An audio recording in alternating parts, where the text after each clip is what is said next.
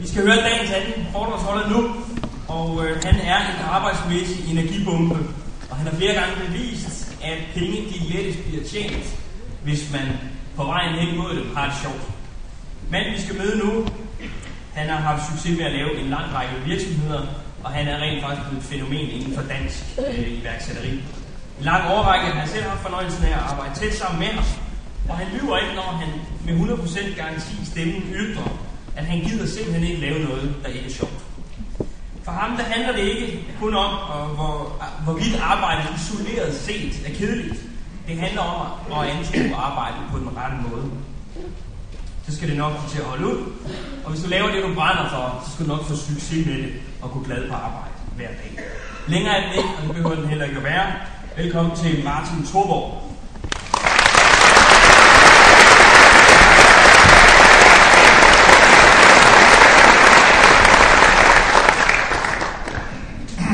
Jeg er ikke glemt. Den er der. Tusind tak, Anders. Det var din idé, at jeg skulle på sammen med Karin. Hun er ikke Ben Benson. Som foredragsholder er det jo altid en stor fornøjelse at komme efter sådan en latterpumpe. Det er det, man går og glæder sig til allermest. Det lægger altid et fantastisk niveau, som man skal prøve at leve op til. Så tusind tak, Anders. Det var sødt af dig. Du får sådan en røvfuld.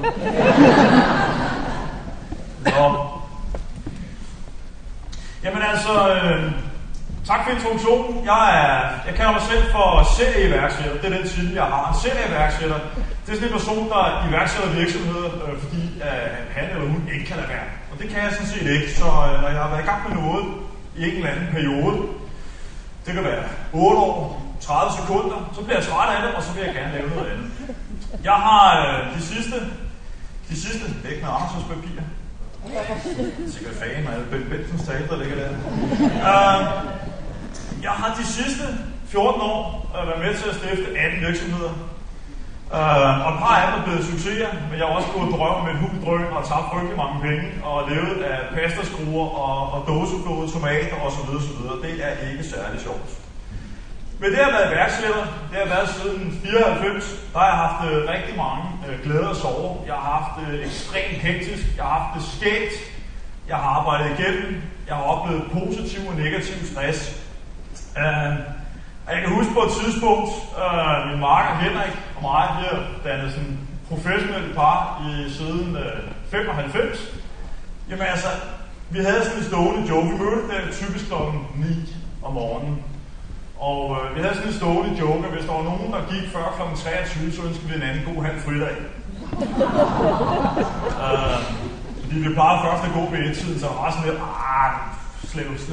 sløv han skulle lidt af på den for saten, men 22-30, man fanden sker der. Det er jo sådan set også okay, når man er yngre, at man kan arbejde sådan igennem, men når man sådan når sådan midtvejs, eller hvad fanden man nu ellers er, når man snart fylder 40. Tredjedel af vejen vil jeg måske nærmere sige, eller fjerdedel, det kan også være 99%, who knows. Jamen så begynder man, synes jeg, at blive rimelig god til at tilrettelægge sit liv. Jeg har også en familie, jeg er gift med Camilla, og vi har været sammen i 12-13 år, tror jeg, noget i stil. Og vi har Emma på 6 og Mads på 3, og Dalmatiner og Karma på 12 år, så hun kører på pumperne. Det var rimelig interessant at få hende med til Florida, og alle synes, det var dyreplager og meget andet, men jeg gik sådan og sagde til mig selv, okay, hvis jeg nu hed Karma og Dalmatiner og 12 år, og jeg fik valget med at blive aflivet, eller komme i en kasse til USA, hvad ville jeg så vælge? Jeg var skal ikke tage andre folk i stedet, så bliver alting så indlysende. Altså, så Karma, hun kom med til Florida, og som andre pensionister, der bor i Florida, så hun blomstrer op på grund af det gode vejr, og nu tjener hun sig som en vand. Jeg er lidt bekymret for, at Dalmatiner bare bliver 10 år, så jeg tror, det er sådan lidt de sidste damper, hun kører på, sådan lige, og så jeg kan bruge som sådan du selv. Men det var også fint nok, så vi har haft en læge. Det jeg fortæller lidt om, det er, hvordan jeg leder og motiverer mig selv. Det lyder sådan lidt kedeligt, og det er det måske egentlig også, men jeg skal prøve at gøre det sådan spiseligt, fornuftigt spiseligt. Først og fremmest, så jeg fortalte lidt om, at jeg havde noget familie, og de er meget vigtige for mig. Men der er én, der er vigtigere end dem, og det er mig selv. Jeg er ubetinget den vigtigste person i mit liv. Det var meget skægt, fordi jeg hørte faktisk lige i dag, jeg var en tur i Aarhus i formiddags, og så sad jeg og hørte P3, så hørte jeg den store blærerøg, Mads Christensen, der åbenbart har skrevet en ny bog. Og han sagde det samme, det ærger mig egentlig lidt, musikvis. Men han sagde meget skægt til. Han sammenlignede det lidt med, at sidder man i flyvemaskinen, og lige pludselig falder kabintrykket væk.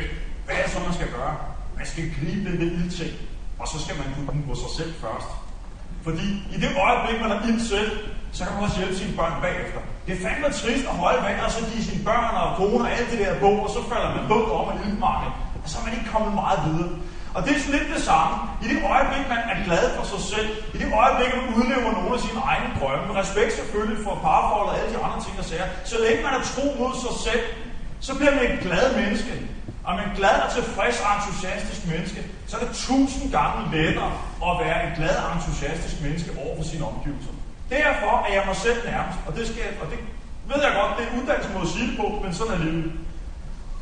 Det jeg gør meget ud af, og det bliver også nævnt, det er sådan en passion for de ting, jeg går og laver. Jeg gør simpelthen det, jeg synes er skægt, og det gør jeg meget op i hverdagen. Ikke dermed sagt, at jeg ikke gør rent og gør alle mulige andre ting i virksomheden. Det skal jeg vende tilbage til. Når jeg stifter en ny virksomhed, typisk så starter jeg i en kælder. For det er det, jeg synes er sjovt. Jeg synes ikke, det er sjovt at starte op et eller andet for krogen. Jeg kan godt lide den der proces med, at man ligesom siger, vi har ingenting der. Ligesom når man er i gang med formning, der må være lide, så skulle man til at lave en eller anden elefant, så starter man ikke med en handelefant. Man starter med en klump læ og siger, det er det her. Hele projektet, det er sådan set at bygge det her op, at få noget, der ikke er til at blomstre. Det synes jeg er super, super, super fedt. Så fokusen på at holde helt småt i starten, det er simpelthen noget af det aller fedeste. Og det er noget, der giver mig entusiasme. Så lige pludselig, så synes jeg faktisk, det er sjovt at lave kaffe. Jeg synes, det er sjovt at feje gulvet. Jeg synes, det er sjovt at lave alle de der ting. Fordi jeg tænker hele tiden på, hver ting, jeg laver, er med til at forme den her elefant, eller hvad pokker det nu skal være. Hver en lille detalje. Det er selvfølgelig måske også lige isoleret set nemmere som iværksætter, men jeg skal nok komme med nogle ting, som måske kommer tættere på for dem af jer, som har arbejdsramte. Sådan med chef og alt den slags. Se, jeg var med til at stifte UB i 95. Og i, tror det var 2003, 2003, der kunne jeg bare mærke på mig selv. Jeg var sgu ikke en glad person. Tænker jeg, det er parforhold, der ville skride? Nej, det synes jeg kunne fungere meget godt. Var det vennerne? Nej. På et eller andet tidspunkt, så kigger jeg selv på mig selv. Det må jeg arbejde. Men jeg har altid elsket mit arbejde. Det har jeg sgu ikke prøvet før. Så jeg begyndte at kigge på det. Jeg prøvede at ændre nogle forskellige ting, men jeg fandt bare ud af på det tidspunkt, at nu måtte jeg simpelthen videre. På det tidspunkt, der havde jeg en månedsløn på 86.000 plus bil og aviser og hvad fanden man ellers skal drage til sig og den slags. Jeg kunne gøre, hvad jeg ville. Jeg kunne tage lidt ferie, jeg ville. Jeg kunne rejse rundt i verden og besøge messer og se foredrag. Jeg kunne bare til ret lidt hele min hverdag. Mange af jer vil nok sige, at kæft, det er det mest forkerte, vi længe har hørt. Men jeg var ikke lykkelig. Jeg var ikke glad. Jeg følte ikke, at det job, jeg havde, gjorde, at jeg kunne gøre mit bedste. Når jeg kan mærke, at andre folk kan gøre nogle ting bedre end mig, så mister jeg entusiasme. Enten så skal jeg selvfølgelig forsøge at blive bedre, men hvis jeg kan se, der er sgu noget at gøre det bedre end mig, så står jeg af. Det er fuldstændig det samme gruppearbejde i skolen. Jeg kan lige så tydeligt huske det. Hvis jeg bliver sat sammen med 5-6 personer, og der er en person, der er bedre end mig, enten lavede jeg det hele, eller også lavede jeg ikke noget overhovedet. Og jeg lavede ikke noget, hvis der var ingen, der var bedre end mig, så mistede jeg entusiasme omkring det, og så vil jeg hellere lave noget andet, og så kunne de sidde og fedt med det, og så må vi jo se, hvad der så skete. Jeg sagde op i UB og stiftede et firma, der hed Spanfighter, sammen med 3 gode venner. Startede i en kælder på Frederiksberg. Blev hurtigt oversvømmet af regnvand, det var ikke særlig morsomt. Nu havde jeg på kloakvand faktisk, det var rigtig, rigtig lidt morsomt. Der fandt vi ud af, at vi mindst for næste gang starter vi mindst i gadehøjde, og ikke lige frem i en kælder. Der gik jeg altså fra at tjene 86.000 om måneden plus det løse, til at bruge omkring 50-100.000 kroner om måneden på at drive det her uden løn i 2 år. Nu havde jeg selvfølgelig også tjent nogle penge i UB, så det er ikke fordi, jeg skulle sidde og gå med aviser om det andet og alt muligt andet. Der har jeg gjort alle de der ting. Men stadigvæk, jeg har det sådan, når jeg kan mærke, at jeg bruger flere penge end tjener, så er det uanset hvorfor, jamen så holder jeg igen. Og sådan tror jeg, vi har det alle sammen. Prøv at sige det for det forbrug, der har været på grund af frivillige, der er stedet, når vi føler os rigere hver dag. Tjene 10.000 i dag uden at lave noget som helst. Vi kan sgu godt købe lidt kunst, og vi kan godt hygge os med lidt BO, og vi skal lige have en ekstra ferierejse, selvom det er sådan lidt virtuelle penge af på en eller anden måde. Men når vi føler, at vi bliver rigere og rigere, så kan vi også være mere large. En af mine gode venner, han handler med kunst, han har ikke særlig meget lavet i øjeblikket. I det sekund, at samfundet går den anden vej, man føler, at man bliver færdigere hver dag, jamen så begynder man sådan stille og roligt og gå ned i sig selv og ikke lave det. Så det var egentlig Så rent økonomisk for min familie, min kone synes, jeg var idiot. Det gør hun hver gang, jeg laver et eller andet tosset.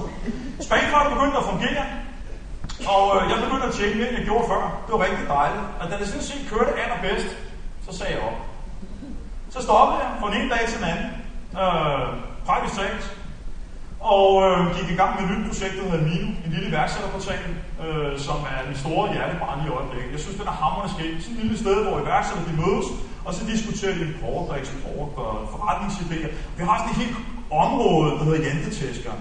Det er simpelthen et område, hvor man går ind og praler. Man må simpelthen, det er det, at man går ind og så simpelthen, se på mig, fucking hell, mand, jeg fik lige en ny ordre, mand, hallo? Og så kommer de andre, cool, mand. Og det er ikke til, at der kommer et skide negativt ind, så burde man have helvede til. Folk elsker det. Når man er god til noget, så går det ikke godt. Husk tilbage fra skolen. Da I gik i skole på et eller andet tidspunkt. Er det ikke rigtigt? De fag, I var gode til, de fag var også dem, I synes var sjove. Hvis der er nogen af jer, der nogensinde har fået gode karakterer i fag, I ikke kunne lide, enten har I snydt, hvad der kan være meget fornuftigt, eller også har I givet sådan den onde skalle simpelthen, ikke, for at blive gode til det.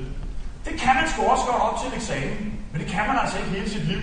Og det er det, man falder igennem op til en eksamen, for alle kan jo stramme sig ind i nogle måneder, et halvt år eller et år, og virkelig give den en skalle på noget, man ikke bryder sig om, og gøre det rimelig okay. Men vi kan ikke blive ved med det hele livet, og det er der rigtig mange mennesker går fejl. De vælger, eller andre vælger måske endda for dem, hvad det er, de skal lave. Indflydelse af forældre, venner, ens egne idéer om, hvad man skal osv. Jeg kan huske, det var nok faktisk et skilpunkt i mit liv sådan lidt. Jeg var 18-19 år. Jeg arbejder på en politistation som kontorelev. Jeg husker, jeg sad på kontor med 5-6 piger, forskellige aldersgrupper. Den ene hed Jytte, hun var 40-50 år, jeg kan sgu ikke huske, det er lang tid siden. Vældig sød. Ikke lige den højt råbende, ikke lige den altid grinende, men stille og roligt. En dag kommer hun ind på kontoret. Fuldstændig sådan. Siger hun så. Ved I hvad? Og jeg var ved at falde ned og stå. Jeg har aldrig nogensinde set hende ytre sig på den måde. Så jeg tænkte, hold da kæft, hvad fanden er der sket? Hun blev overfaldet, eller hvad skete? Nej. I går kom hun hjem fra arbejde. Ja. Hun gik hjem, åbnede døren, og ved I hvad jeg så gjorde? Og alle damerne kiggede, nej, det var der sgu ikke nogen gæld. Jeg åbnede køleskabet, 2 øl og drak den. Som 18-årig fyr i hvert fald. Så sidder man og forventer sådan, så løb en nøgen rundt om huset efter det eller andet. Og der må komme en eller anden addon til den historie. Men det var der ikke. Hun havde altså i totalt desperado-stil gået ind og drukket øl på en almindelig hverdag, uden nogen som helst årsag. Der kiggede hendes liv på hende. Der var nærmest været adrenalin suset i kroppen på hende.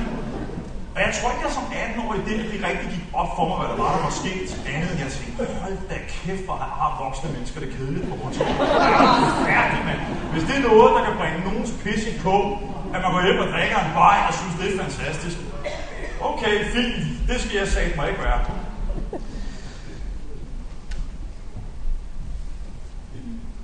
Den anden ting, jeg gør, udover at forfølge de ting, jeg gerne godt kan lide at lave, det er at outsource alt det kedelige. Jeg fjerner de kedelige ting i mit liv. Da jeg arbejdede på politistationen, havde jeg meget lille løn. Problemet var, at jeg flyttede lejlighed, og i en lejlighed, der skal man gøre rent og vaske sit tøj. Og jeg havde været opvasker i 2 år, da jeg var yngre og sådan noget. Det jeg svoret, det skulle jeg aldrig gøre igen. Så det første, jeg gjorde, det var at købe en opvaskemaskine. Men resten tog ikke sig selv. Vasken, støv og alt det der. På et eller andet tidspunkt, jeg selv sådan 18-årig ungkæk skulle få nok. Så jeg hørte sådan noget, jeg læste i avisen, at man kunne få hjemmeservice på, hvor staten betalte halvdelen. Så det kræftede mig lige mig. Så jeg ringede og sagde, jeg vil da gerne have sådan en stud, der kommer forbi her en gang om ugen. Hvad skal man gøre? Og det blev fikset. Og hver onsdag, der kom der en sød pige. Og hun arbejdede så i 4 timer med alle de der ting, som jeg ikke brød mig om. Og så må jeg sige, hvordan fanden fik jeg råd til det? Jo, det gjorde jeg, fordi at jeg tog job på den lokale tankstation 8 timer om ugen. Og de 8 timer betalte lige præcis hendes 4 timer. Og så siger man, hvad sagde at du havde fuldtidsjob. Og så bagefter 2 gange om ugen stod der på en tankstation 4 timer. Tirsdag og torsdag, eller når det var. For at slippe for at lave 4 timers rengøring om onsdagen. Ja. Og det er den bedste beslutning, jeg nogensinde har taget.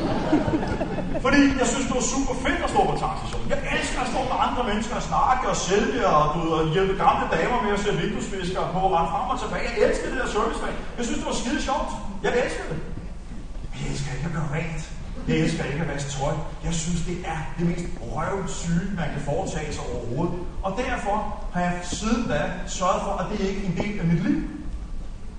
Da jeg mødte min kommende kone, vi flyttede sammen, så sagde jeg, Ført, tag en rengøringsdame. Hvad har du?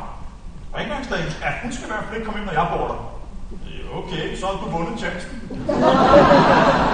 Det var vores første krise. Det gik heller ikke mere end en måned, før hun var enig om, at hun kunne godt komme tilbage igen. Og så har hun faktisk ikke brokket sig over det lige siden. Jeg synes hun faktisk, det er meget fedt. Men det skete igen, ikke? Altså, jeg ved godt, nu er vi kommet videre, og det har gået mange år, men altså, i dag er det jo mere normalt for eksempel, at man for eksempel har rengøringshjælp og den slags. Men det var sådan mindre åbenbart, altså. Det var i hvert fald noget, der var meget grænseoverskridende for hende. Så noget af det bedste, vi har gjort sammen, det var, at da vi fik børn, så fik vi en au pair. Super fede ting.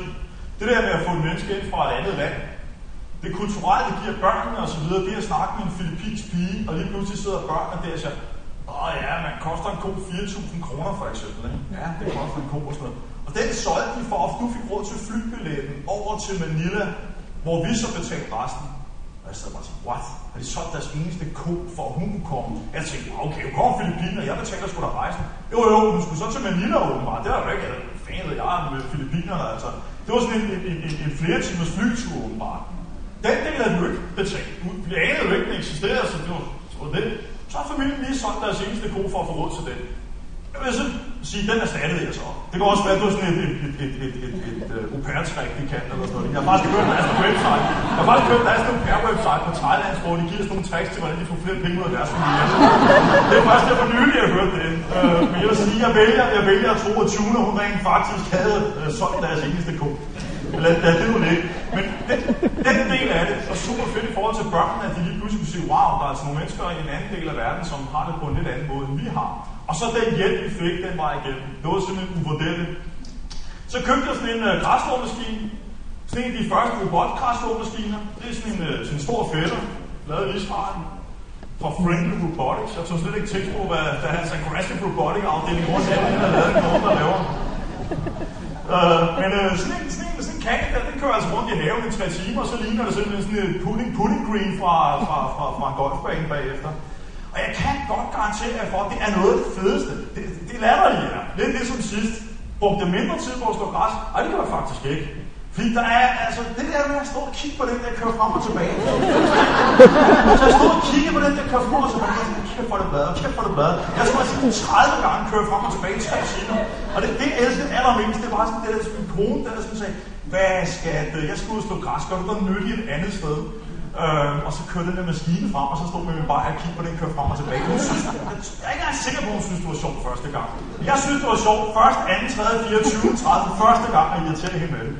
Og jeg tror aldrig, hun gjorde så nyttigt nogle andre steder, men jeg synes, det var vældig morsomt. Alt det her med outsource, de her kedelige ting, det giver mig frihed til at nå mine mål. Det giver mig mere fri til at være noget for mine børn og min familie. Det gør, at jeg kan fokusere mere på de ting, jeg gerne vil, og de ting, jeg gerne vil opnå.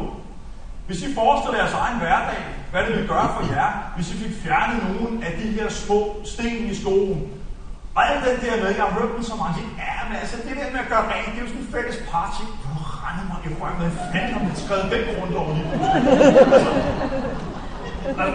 Svigermøder eller et eller andet, jeg ved ikke, hvor fanden det kommer fra. Jeg kan kun sige, at alle de der ting er jeg ligeglad med. På et tidspunkt, da jeg holdt rigtig mange foredrag, så tænkte jeg, det der med at køre frem og tilbage i bilen, det synes jeg, altså, problemet var, at hvis jeg så havde foredrag i Jylland, så kørte jeg for eksempel kl. 7 eller 6 om morgenen, kørte jeg afsted, det tog måske 3 timer, 4 timer, alt efter hvor det var henne. Så kom jeg frem til stedet, holdt et andet times foredrag, og så kørte jeg hjem igen. Når jeg så kom hjem, skulle jeg tjekke mail og ordne nogle ting, og kl. 9 om aftenen, så var jeg sådan set færdig. Og på det tidspunkt, der så jeg streger for øjnene, jeg var træt og havde vristet af folk i e-mails og alt muligt andet. På et tidspunkt så havde jeg tænkt over, jeg ved, at man egentlig kan gøre det anderledes. Så jeg på et tidspunkt, hvor jeg var i byen med en ven, så kørte vi en taxa, jeg tager en taxa, og siger mig, kan du ikke ligge og køre mig til Jylland? Så det kunne han fandme sagtens. Så jeg hørte, Vi kørte i en bil, og du får 200 kroner i timen. Det er mere, end du får i dag, ikke? Og det var mere, end jeg fik i dag. Godt. Det vil sige, jeg mailer dig med nogle datoer, så tager du fri de dage, og så kører du mig afsted. Det var med på. Så jeg havde sådan en taxichauffør fra København. Han kom ud med sin egen bil til mig kl. 6-7 om morgenen. Og så satte jeg mig ind på bagsædet med min bærbar og en kop kaffe i hånden, og så kørte vi ellers afsted. Og så sad jeg stille og roligt med sådan en 3-kort. Jeg får ikke sponsorpenge eller noget, men jeg sad der sådan lidt og hyggede mig og tjekkede min mail og ordnede nogle ting, skrev nyhedsbreve og alle de andre ting, jeg sådan ellers normalt gør ud af en arbejdsdag. Vi hyggede, snakkede lidt, og så nåede vi frem, og så gik han på Jensens Bøfhus og spiste og vaskede bilen, mens jeg holdt min 1,5 time, 2 timer, 1 time, alt for langt til var. Kom tilbage og hentede mig, kørte vi hjem igen, og så sov jeg måske en time eller 2 på bagsædet, der jeg lige fik slappet af, så kom jeg hjem, og så var jeg happy. Jeg var frisk på lege med mine børn og være noget for min kone, og det har kostet mig 2.000 kroner. Det er mange penge, men hvis man tænker på, at jeg fik 10 timers arbejdstid ud af det, cirka 8 timer, så vil jeg sige, altså, for mit vedkommende i hvert fald, kan jeg godt udfakturere mig selv til mere end 200 kroner i timen. Det må man selvfølgelig gøre op med sig selv. Og jeg står heller ikke at sige, at I skal ansætte en privatchauffør, der ligger og kører til fra arbejde. Det er måske ikke så smart. Men man kan prøve at tænke den om et eller andet sted. Fordi det er sjovt, at jeg så siger til folk, det er sådan en bonøl-type. Det lød ikke som om, du er positivt stemt som sådan, men nej, det synes jeg egentlig ikke. Jeg synes egentlig bare, det er pisse smart, fordi at, når jeg sidder og skriver et nyhedsbrev for eksempel, ikke, og fortæller folk om, at jeg holder et foredrag og sælger foredragsbilletter for 40.000 kroner, så de 2.000 kroner skulle ikke give meget godt ud, når man så tænker på, at jeg kommer tilbage og udvikle. Så prøv at tænke over jeres eget liv. Jeg siger ikke, at I skal gå ud og høre privatchauffører. Måske er der nogle ting i jeres liv, som egentlig bare er super dumme vaner til. Det er mig, der står for det. Hvorfor det? Hvorfor er der ikke en eller anden spejder, der giver til med det, eller naboens datter, eller en bærbil fra Thailand, eller en fan, der kan tjene nogle gode, fornuftige penge på det, hvor I får tid til efteruddannelse for eksempel, eller være noget mere for familien, eller hvad pokker der nu er, der driver jeres liv. Så omkring mål, så vil jeg godt så ved at blive en kliché, men det er det, fordi at det virker. Så er meget, altså når først jeg får en idé, det første jeg gør, det er at tænke den godt igennem. Hvad er det bedste, der kan ske? Altså er det ved at løbe efter? Hvad er det værste, der kan ske? Er det noget, jeg kan overskue? Det må ikke gå ud over familien, og det er ikke sådan, at vi vil tabe huset eller et eller andet. Jeg prøver at tage den risiko og sige, okay, kan jeg leve med det her? Er det godt nok? Og når jeg beslutter mig for at gøre det, så gør jeg det. Så gør det 110%. Jeg tænker ikke på, at det kan gå galt, fordi jeg ved allerede, at hvis det går galt, så ved jeg, hvad det værste er, der kan ske. Og det har jeg allerede besluttet mig for, at det kan jeg leve med. Så jeg er ikke bange for, at det går galt længere. Og så skal jeg ikke, og det er det problemet for rigtig mange mennesker, det er, når man et eller andet sted sat sig mål og begynder at gå efter det, så bruger man bare alt for meget sin tid på at være bange. Prøv lige at forestille jer, hvis I bruger 60% af tiden på at nå målet, og 40% på, går det her godt, og tænk nu hvis, og det går sgu lidt den forkerte vej, jeg skulle også være lidt bagud, ikke? Og det går sgu nok aldrig godt, og så videre. Jamen for fanden, mand, altså, må der er en, der satser 100%, der så vinder over jer? Selvfølgelig. Og det fede er et eller andet sted, at når man beslutter sig for, at man vil vinde og gøre de her ting, så får man også noget med sig selv. Men selvfølgelig vinder man kan se sig selv, men selvfølgelig, den opgave, den har jeg klaret. Det kursus kan jeg sagtens tage. Den ekstrauddannelse kan jeg sagtens tage. Jeg kan sagtens overbevise min chef om, at jeg skal have den stilling, eller hvad det nu må være. Hvad det nu er, man har oppe i sit hoved. Og når man går efter det 100%, så er chancen for, at det lykkes. Selvfølgelig lykkes det ikke hver gang, men chancen for, at det lykkes er måske dobbelt så stor i forhold til, hvis man sidder og går og sådan lidt bange for, hvordan det går. Og det samme er også, hvis I har mulighed for det, det sjove er et eller andet sted, hvis man går sammen med folk, som kan mere end en selv. Problemet er, at vi er jo malige mennesker. Sådan er det jo. Vi vil gerne forbruge så lidt af kroppens energi som muligt. Det er sikkert noget, der ligger fra os. Dengang man løb rundt efter med dinosaurer efter os, det kom man nok før også, men lad det nu ligge. 12-mænd eller andre ting med store økser, eller hvad ved jeg. Man vil gerne spare så meget energi som overhovedet muligt. Derfor er man ikke særlig glad for at løbe særlig stærkt. Og det er derfor, vi omgiver os med idioter. Blandt de blinde og de enøjede konge. Vi elsker at sidde sammen med folk, der er dummere end os selv. For hvad er det gør? Det giver os en hammerende god legitim grund til ikke at gøre noget som helst ud af vores liv. Hvor er det fedt at sidde sammen med sådan en flok taberrøve, som suger energi ud og som små vampyrer, der sætter tænderne i halsen på at suge livskraften ud af os. Fedt, mand. Når du sidder med sådan en flok taberrøve, så ved man godt, hvor kæft, hvor er jeg dygtig selv. Øj, man kører, mand. Hører ikke, gør man skide anstrengelse overhovedet, fordi jeg er så pisse klog. Det er maligt. Det er fedt. Det er dejligt. Og det er røvsygt. Det, der er sket, det er at prøve at finde nogle mennesker, komme ind i nogle netværk, komme sammen med nogle mennesker, som er dygtigere end en selv, hvor man føler sig lille, bange. Det sidste, jeg gjorde, hvor jeg var i sådan et netværk, jeg kom ind i det der VL-gruppe, hvor der sidder nogle farlige, fine mennesker, direktører i alle mulige forskellige virksomheder. Jeg kommer ind der, og jeg kigger bare på de der mennesker og siger, for satan, der var meget jakker og slips over. Hvor kæft, hvor er de kloge. Og det var det vildt. Der er nogle færdige nogle mennesker. Det var folk med MBA og HD og hvad ved jeg, livserfaring og flere tusind mennesker under sig. Sindssygt dygtige mennesker. Og jeg følte mig bare så lille. Altså hver eneste møde, jeg har været til, så har jeg bare gået sådan med den der om i baghovedet. Hvornår det opdager det er bare mig. Seriøst set. Og det gør mig bange, det gør mig utryg. Men jeg opdager én ting, og det er, at jeg gør mig umage som en i helvede. Jeg prøver at vokse med opgaven. Jeg prøver selv at se, hvad de gør, som jeg synes er fedt. Og det er ikke, jeg synes er dårligt, er selvfølgelig hvem. De ting, jeg synes er fedt, de måder, de siger tingene på, de måder, de sætter og bruger sig. Og det her bare det vækster mig. Hvis I tager sportsverdenen, hvis Mos Diaki havde rendt rundt og spillet med en eller anden juniorspiller hele tiden igen, og hun så blevet god til tennis. Hun havde følt sig som en allerhelvedes kvinde, ingen tid i tvivl om det. Men hun fandt ikke på nogen guldmedaljer. Det er 110.000% sikkert. Så er der en ting, der er vigtigt. Og det er i vores hverdag. Der går vi meget og har så forbandet travlt. Ved I, hvorfor vi har så travlt?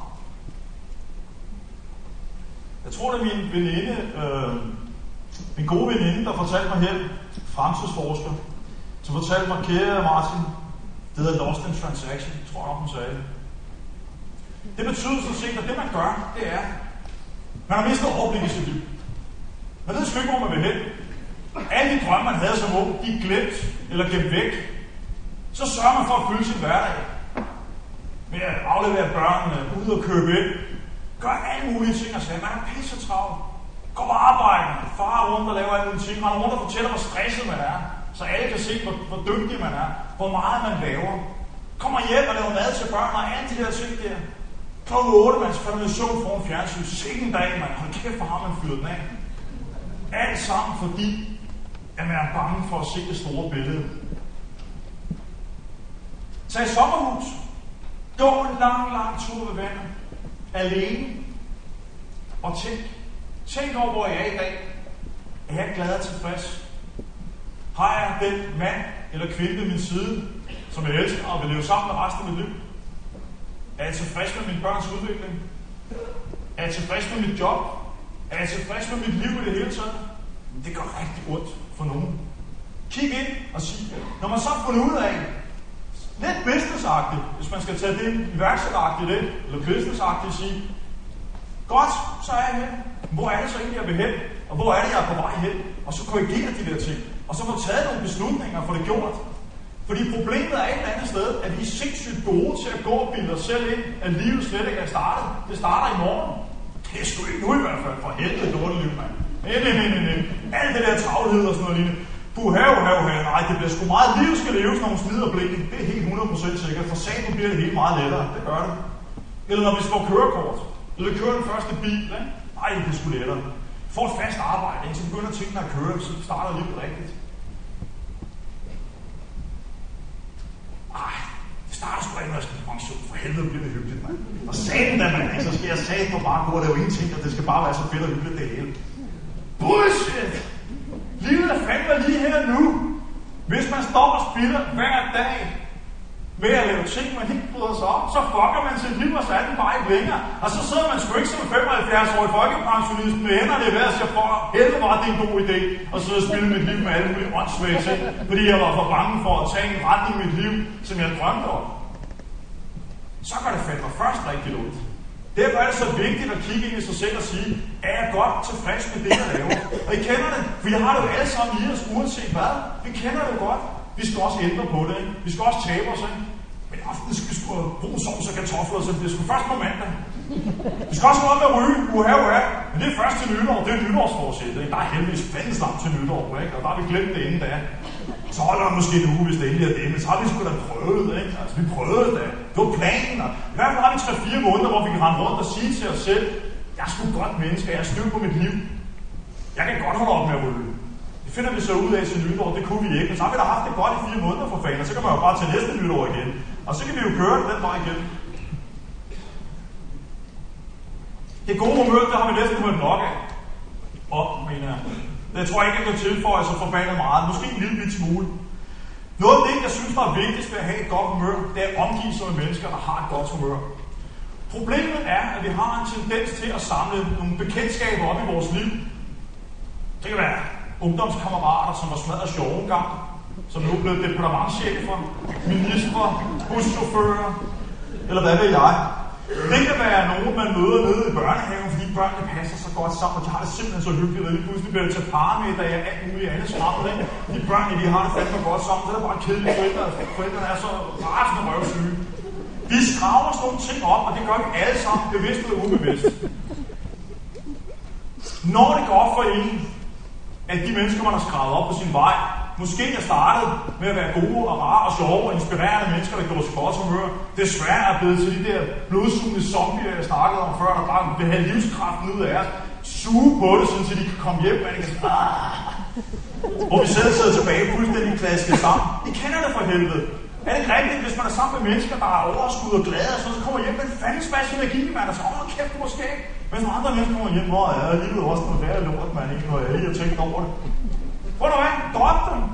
Hvis man ikke er nosset til at ringe til dem og fortælle dem, gider man ikke spilde med sit liv på dem, så send dem en e-mail og sig tak for den gang. Serious. Fortæl dem stille og roligt, ved du hvad, i vores meget travle liv, der har vi en del gamle venner, som vi er utrolig glade for, og du er så også en gammel ven, men der er vi mindre glade for, og det må stoppe her. Det er ikke skideskægt, det vil jeg sige. Altså, vi vil hellere gå et helt liv på kædeskægt. Det kan også være at sparke i røven til dem, så de begynder at fatte et eller andet. Hvem ved? Karma vil jeg godt snakke om ganske kort i en ikke-religiøs sammenhæng. Jeg er ikke religiøs. Karma er mere symbolet for mig, og det var også omkring, meget det du sagde, karma, omkring det der med, at gøre noget for andre. For sjov skyld. Vi er jo alle sammen mere eller mindre indrettet sådan, så om morgenen for eksempel, så er vi små irriteret. Det er mange af os. Nogle er ikke alle os, men mange af os. Og det har vi altså den tendens, når vi så kører bil, lige præcis som du beskrev som Adams. Jeg har så ikke sådan en anden, maske med overskæg og så videre, men vi sidder og bliver irriteret. Og hvad sker der? Kommer der en bilist der har været så dum og sidder i en forkert vognbane, så lukker vi ikke vedkommende ind, og så videre, så videre. Er der ingen i supermarkedet, der er travlt, så kan han fandme ikke skyde over. Alle de ting. Prøv for sjov skyld en dag eller en uge i jeres liv og vende rundt og sige, nu beslutter jeg mig for at være et rart menneske. Nu beslutter jeg mig simpelthen for det. Fordi problemet er, hvis man kommer på arbejde efter at have siddet der, så fik jeg ham der, man han kom ikke ud. Og så sidder man der, og så sådan bevæger sig, man går ind i sig selv, og så sidder man der og gnier lidt. Så kommer man ikke ind og er skide sprænsk og glad. Så sidder skuldrene helt oppe, og man tror, man har det godt. Men i realiteten, så har man det helvede til. Prøv for sjov skyld det der med, og så vil jeg bare sige, den her uge, i trafikken bliver holdt tilbage for alle, der har brug for det. Jeg vil have folk komme foran i banen, hvis de ser ud til at travle. Så vil jeg sige, du ser ud som om du har travlt, og jeg har ikke så travlt. Det er sgu okay. Selvom det er en pensionist, altså de har altid enormt travlt. Så lad dem komme foran og så videre, hold døren og alle de ting, du så valerist beskrev. Så vil man opleve, at lige pludselig, for det første får man det herre godt med sig selv. Man siger, hold kæft, hvor er jeg et overskudsmenneske. Nej, hvor går det godt her. Altså, jeg svæver over verden i øjeblikket. Det udviser sådan en handling. Det er ultimativt bevis på, at man er i balance med sig selv. Og det udstråler man som jo egentlig aller helvede. Forestil jer over på arbejdspladsen. De mennesker, der når langt, er altså også, selvfølgelig er der de enkelte der, som kører på med rundsaven. Det skal nok gå dem dårligt på et andet tidspunkt. Så får de hjerteslag til op som 40 år, og så overhælder man den der. De andre, det er dem der, læg mærke til. De mennesker, der er sådan åbne og flinke og kan holde døren og så videre. Det viser bare, at man har et enormt overskud. Og mennesker med overskud er mennesker, vi alle vil lære at kende. Mennesker med overskud har en magnetisk tiltrækning. Det er altså svært også på zombierne, så dem skal man sørge for at være væk. Jeg ved ikke om viden, når jeg lufter, eller det kan bruges til det, eller et eller andet den stil, eller sødsømmer, eller hvad fanden man bruger mod sådan en Dracula-agtig nogen. Men de andre kommer altså også ind i ens liv, og det er utroligt spændende. Den anden ting, det er altså omkring, når vi snakker karma, det er at lyve. Vi lyver alle sammen uden undtagelse. Sådan er det bare. Nogle lyver meget, nogle lyver lidt. Små hvide løgne, store grimme sorte løgne. Det er meget forskelligt. De fleste af os går nok rundt med små hvide løgne. Problemet er, at hver eneste gang vi lyver, så skal vi kraftedeme huske, at vi har gjort det. Det er jo et problem. Der er jo ikke nogen løgne, der bare passer sig selv. Hvis der kommer en, der spørger, hvor der er, skal vi ikke til biograf på torsdag, man ikke kan udstå personen. så skal man jo finde på noget, og så skal man jo huske, hvad fanden undskyldning var, for det kunne man ikke lide. Ja? Det vil sige, at man begynder simpelthen at lave et spænd op i sit hoved af forskellige tråde, hvor man skal holde styr på den ene, den anden, 3., 5., 10., 15. lille løgn, man har lavet. Og på et tidspunkt, så kommer man kraftigt til at ligne Claus Riskær.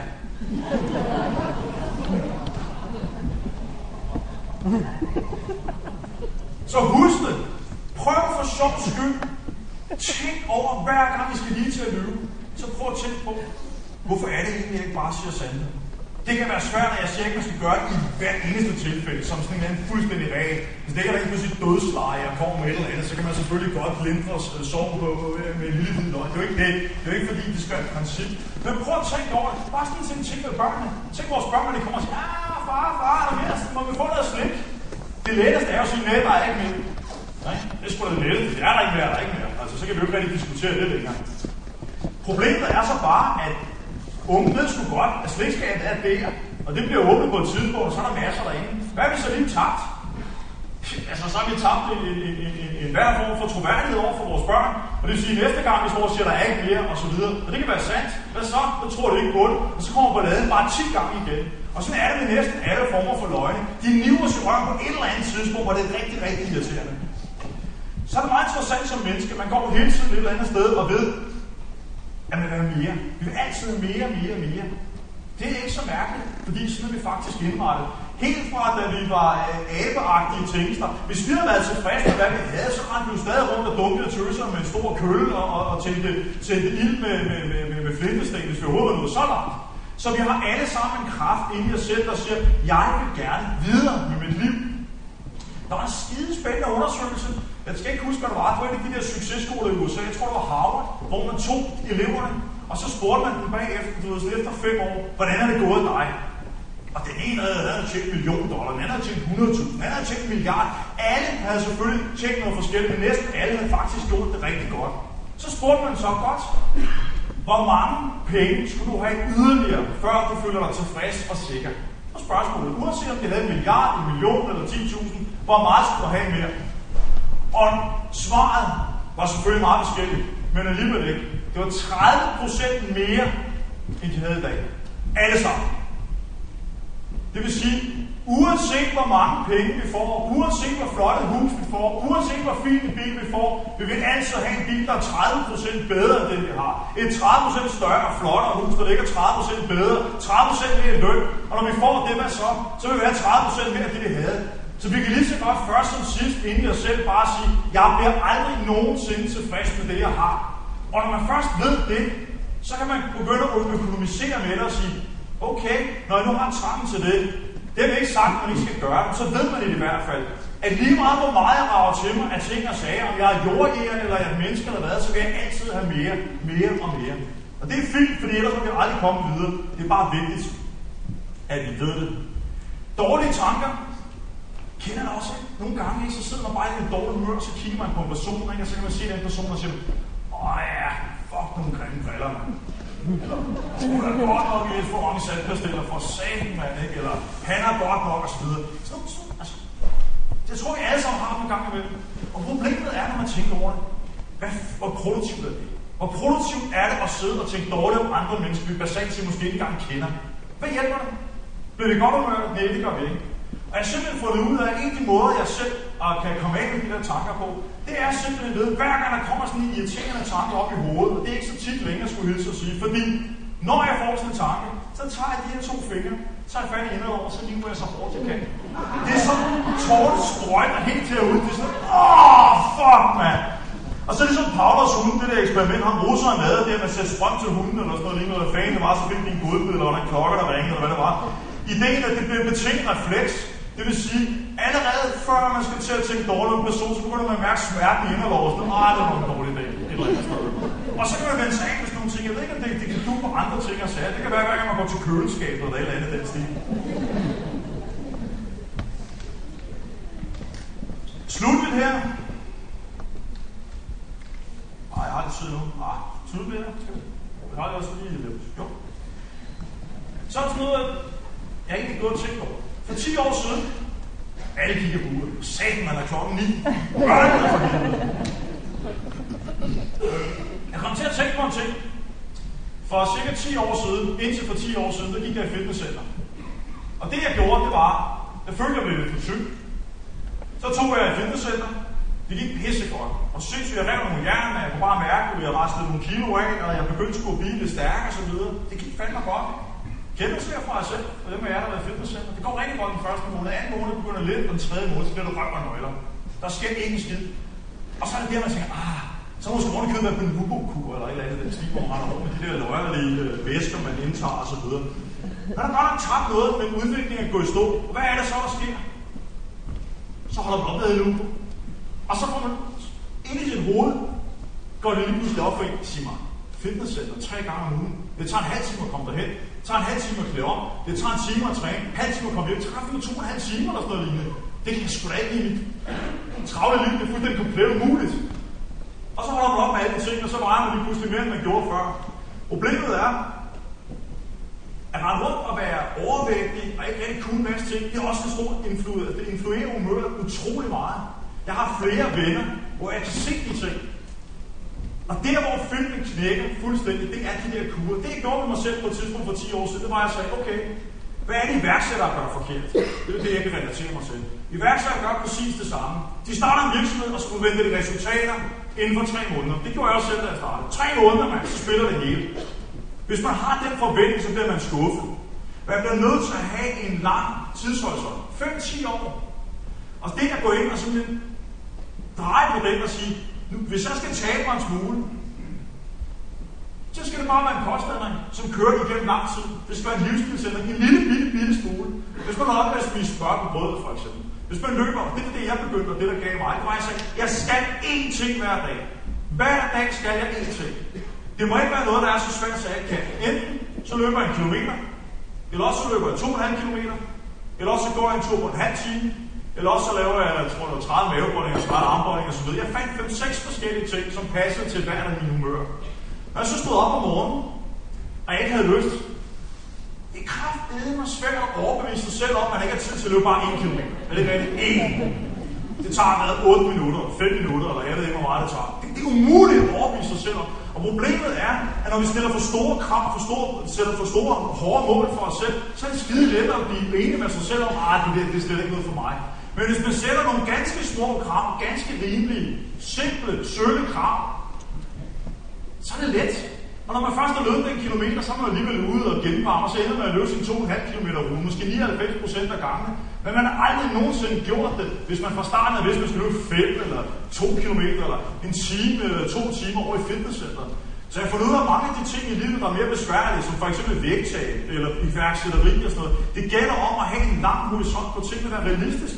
Og så sige, det kan sgu godt være, at det tager 5 år, før jeg svigter 30 kilo eller 20 kilo, hvor meget det skal være. Men jeg kan se, at for måned taber en lille bitte smule.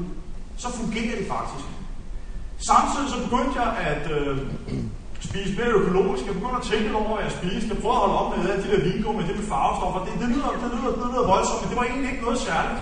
Det var små ændringer, jeg egentlig begyndte at lave. Spise noget mørk chokolade i stedet for, som er sundere. Og sådan ganske bitte små ting, som egentlig ikke betød noget særligt for mig. Jeg så bare i løbet af et halvt år, det tog måske et halvt år, den form, jeg kom i. Lige pludselig kunne jeg løbe i et etageløb. Ikke at jeg gad, men jeg tænkte, det kunne da godt være, jeg kunne det. Så jeg fuck det, jeg vil sgu da babyjogger med min datter i. Så ringede jeg til mig og sagde, må jeg tage min babyjogger med ud til en etageløb? Nej, det må du fandme ikke. Nå, hvorfor ikke? Ja, det vil jeg heller ikke sige, fordi det er jo offentlig gruppe, det vil vi ikke have. Okay, det vil sige, I kan ikke forhindre mig i det. Ej, det kunne de så ikke, det så helt fint, jeg kommer. Så jeg mødte op, og der var en anden far, og vi stod med hver vores unge, og så meget rebelske ud. Og så stod vi så og ventede til alle var løbet, så vi gik rundt og generede alle de der folk, der rent faktisk kenianere, der løb 800 km i timen. De var faktisk i mål, før vi nåede at starte. Det var sindssygt. Og så løb jeg den og skidestolt, men det sjove var et eller andet sted. Det var ikke noget, jeg havde planlagt fra starten af. Det var ikke min mål, at jeg skulle løbe en etageløb. Jeg havde overvejet et stykke tid, det kunne være skægt. Men det skulle være noget, jeg på dagen sagde, ja, det fandt mig lige det, jeg havde lyst til. Og det havde jeg faktisk lyst til på dagen, da jeg gennemførte det sikkert i en rigtig tid. Men jeg sørgede for ikke at skubbe mig selv, fordi jeg havde babyjogger med. Ergo var jeg en kategori for mig selv, og så kunne jeg ikke samle mine sider, vel? Skidesmart. Så når folk griner med tid, min datter med hele vejen, og hun skulle også lige have en rugbrødsbrød det der på vejen. Carlos baby, og ja, for helvede, mand, det var fandme hårdt, og det var det faktisk, men det var sjovt i hvert fald. Så, men det jeg oplevede, det var, at jeg fik sindssygt meget mere energi, også som Chris McDonald, hvis I nogen har hørt ham, fantastisk foredragsholder, for det var jeg, der ikke har hørt om, skal I fandme til at gøre, han er enormt skæg. Også det, han siger, bare den lille bitte smule motion, og nu har han ved jeg godt, at han lover ikke mine venner ud i 100 km løb, og sådan en farlig mand, som man aldrig smider ud. Man skal stå på en scene, og så skal man sidde der, og så skal man sørge for, at han går hjem igen, før han får fat i det. Jeg har også set, at de mennesker, der har fået fat i. De er ikke blevet raske siden, det er de lidt. Min gode ven, Leif Carlsen, ikke, som var en stor trickdirektør der vejede 130 kilo. Han løb 100 kilometer, jeg har fået. 100 fucking kilometer, mand. Det var virkelig sindssygt. Han viste mig 2 billeder, det var på et år. Her der havde Leif med stor ballonhoved og lignede en glad direktør, for han er en glad mand. Og herover der var en lille Leif, der lignede en jægersoldat. Altså, det var fuldstændig grotesk. Prøv at google ham, Leif Carlsen, hans blog. Fantastisk at se det der billede. Så jeg kan ikke anbefale at komme tættere på med det. Men noget af det, han sagde, som var fedt, det var netop det der med, når man motionerer bare en smule, så danner man dopamin, tror jeg, han kaldte det dope. Det er derfor, jeg kan huske dopamin, dope. Det er også det, der hænger sammen. Og det skal få kroppens egen lykkepiller. Og man bliver faktisk ikke godt at gøre det. Det er også, at man taber sig, og man kommer i lidt bedre form. Så lige pludselig får man renere hud, og man bliver meget glad, og min kone siger, hvad fanden, man har begyndt at tage Viagra eller noget. Nej, det var altså det er ikke noget sindssygt, der skete ting og sager, man. Det var godt og voldsomt. Så hvis nogen af jer spiller penge på det der, så kan jeg sige, en løbetur på 1,5-2 kilometer, en tur i dyrehaven med datteren i babyjob, så er man sgu fri for den slags. Slutligt vil jeg sige, at stress, det er noget, der rammer os alle sammen på et eller andet tidspunkt. Det kan næsten ikke undgå. Stress er jo basalt set, når der er flere opgaver, vi kan nå. Altså, positiv stress, det er når vi kan nå alle ting, og vi har det godt med det, og vi synes, det er sjovt. Det kan også gå galt. Det er en helt anden historie, men det er som regel noget, der går godt. Men negativ stress, det er der, hvor vi føler, der bliver trukket ned noget ned over hovedet på os, vi ikke kan administrere. Vi kan ikke nå de her mål, fordi de er urealistiske. Der kommer hele tiden mere og mere og mere. Og det er noget lort. Og noget af det, der skaber en masse stress, det er e-mail og mobiltelefoner. Og den måde, jeg behandler min mobiltelefon på, og det kan jeg altså varmt anbefale, det er at holde lortet slukket. Den eneste grund til, at den faktisk er tæt på det er, fordi jeg bruger den som ur, men den er faktisk begyndt at gå ud, hvad der er ret irriterende. Så det er den ikke engang god til. Jeg holder den slukket, eller i hvert fald lydløs. Og på den har jeg en besked, der hedder noget i retning af: hej, det er Martin. Jeg er ikke til at træffe lige nu. Send mig en e-mail på martin@tober.dk, der får du hurtigt svar. Det er det, jeg bruger den til. Og så hvis jeg kan se min kone eller andre, jeg gider snakke med, så er det godt, at jeg tager den. Men i 95% af tilfældene, så tager jeg den ikke. Fordi mobiltelefon er noget af det mest pragtfulde, der er lavet på denne jord. Det gør, at man kan gå rundt ude på stranden og hygge sig og gøre en masse ting velviden om, at alting er okay. Det er fint.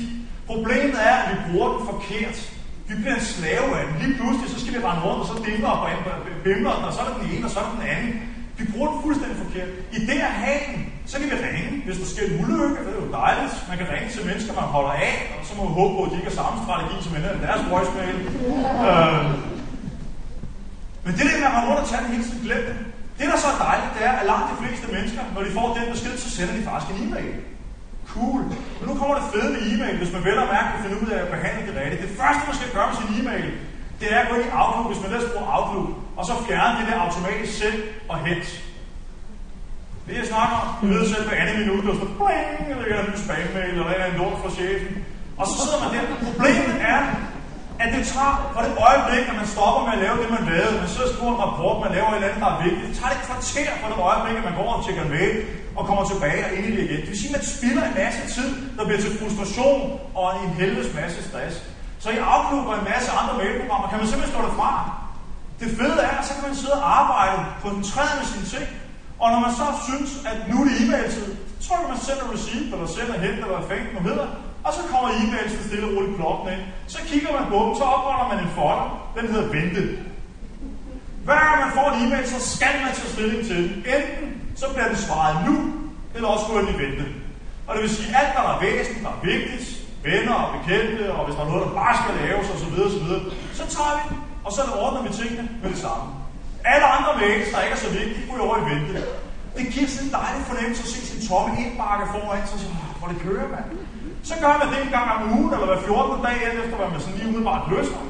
Og så tager man en god, rigtig stor kop kaffe, ordentlig satan her, man sætter noget god musik på hovedtelefonerne, Og så laver man fandme til en fed event, der skulle svare de der latterlige mails. Så hygger man sig med det og siger, så de næste 2 timer, der skal jeg bare sidde og svare mails stille og roligt, og så drikker jeg min kaffe, og jeg går ud og henter mere osv. Og laver det til en hyggelig ting. Og så svarer man de der 100, 200, 300, 500 mails, eller fan, der ligger i ventefolder. Så kører man igennem, ikke? Og det interessante er rent faktisk, ikke? At når man ligesom er inde i det, så går det altså stærkt med at få dem svaret. Og så bliver man ikke forstyrret igennem hele ugen med alle de her virkelig irriterende ting. Og det fede er, at alle telefonbeskederne ender der, og det hvis det så går galt, lad os nu antage, at I allerede er helt op over begge ører. Kalenderen er fyldt. Indbakken er fyldt. Voicemailen er fyldt. Alt er fyldt. Det sker også for mig en gang med, at jeg mister grebet. Men jeg ved præcis, hvad jeg skal gøre for at få grebet igen. Det er meget, meget simpelt. Man tager for det første, og så lukker man døren, hvis man sidder på det enkelte kontor, og selvom man sådan forstyrrer ikke op. Man vil ikke forstyrres. Eventuelt går det andet sted hen, hvor man har adgang til computer og de her ting. Tager alle sine ting med. Whatever. Man sidder for sig selv. Så starter man med alle papirer, man ligger på sit skrivebord. Og der er én regel. Enten gør man noget ved, eller også noget ud. Der er kun det. Der er intet andet, der kan lade sig gøre. Det er uanset, hvad det er. Enten gør man noget ved det nu, eller også går det ud. Bagefter tager man sin indbakke, gør det samme. Alt, hvad der ligger i, tager en mail. Hvis man er i tvivl, slet den. Sidst tvivl, ud. Det vi oplever, det er, at 99% vender aldrig tilbage. Det er problemer, der har løst sig selv, eller et eller andet, der er sket, som man ikke er klar over. Og den 1%, der vender tilbage, det må du sgu undskylde, det må vi lige få kigget på. Men det at kigge i sin totalt tomme indbakke, sit tomme skrivebord, efter man har lige taget og sendt en mail til alle dem, man møder med, og siger, jeg er pisse stresset nu, jeg bliver nødt til at klare mit hoved, jeg bliver nødt til at beskytte mig selv, så kære venner, der bliver ikke noget møde, jeg deltager ikke de næste 14 dage, jeg skal lige have tid til mig selv her. Når først man har gjort det her, så kigger man på et rent skrivebord, en ren indbakke, en ren kalender. Det er en fantastisk følelse. Så kommer der lidt smule lort ind over de næste dage med lidt ballade med burde og så videre, men det er utroligt let at takle. Det er jo ting, der kommer ind, og ja, den der er nemmere at ordne, fordi det er jo bare det, jeg skal her. Og så tager man tingene stille og roligt, og lige pludselig, så har man styr på sine ting igen. Og hvis man gør de andre ting, selv vil sige osv., så kan man måske endda komme i en situation, hvor det ikke engang er nødvendigt. Så, hvis I ikke kan lide det, I laver lige nu, hvis I ikke opnår de resultater, I gerne vil, hvis I ikke lever det liv, hold op. Se, gæsterne bliver så øvrige simpelthen, til det begynder, at der også skal blive søvn. Tag en anden sprog. Det bliver en effektfuld afslutning her. Okay. Ja. Søgsprogen, det kommer jo fra USA i øjeblikket. Der er man sgu fået en million for det der. Det kan jeg godt. Det mindste, det ikke er noget, der siger for sjovt. Det er faktisk, så er det faktisk meget kendt for det. Det er fuldstændig rigtigt med de lykkeligste mennesker i verden. Der er faktisk mange amerikanere, jeg snakker med, som altså slet ikke griner, når de siger det. Og det er altså, hvis man tror, det er lavtråb og en fandens masse andre ting. Det er det, specielt amerikanere, de danskere. Oh, the most happy people in the world. How do you do it? Og sådan, de er meget imponeret af det. Mange af dem. Så mødte de andre, der er grinet af det. De fleste er sådan helt op at køre. Det var altså før opera, vil jeg så sige. Så. Jeg var lige i gang med en eller anden effektfuld afslutning, som lige skulle ud med sådan en festkøre ind af den måde. Men basalt set, hvis jeg har et lorteliv, så gør noget ved det. Og der er kun en, der kan gøre noget ved det. Det er dig. Tak skal I have.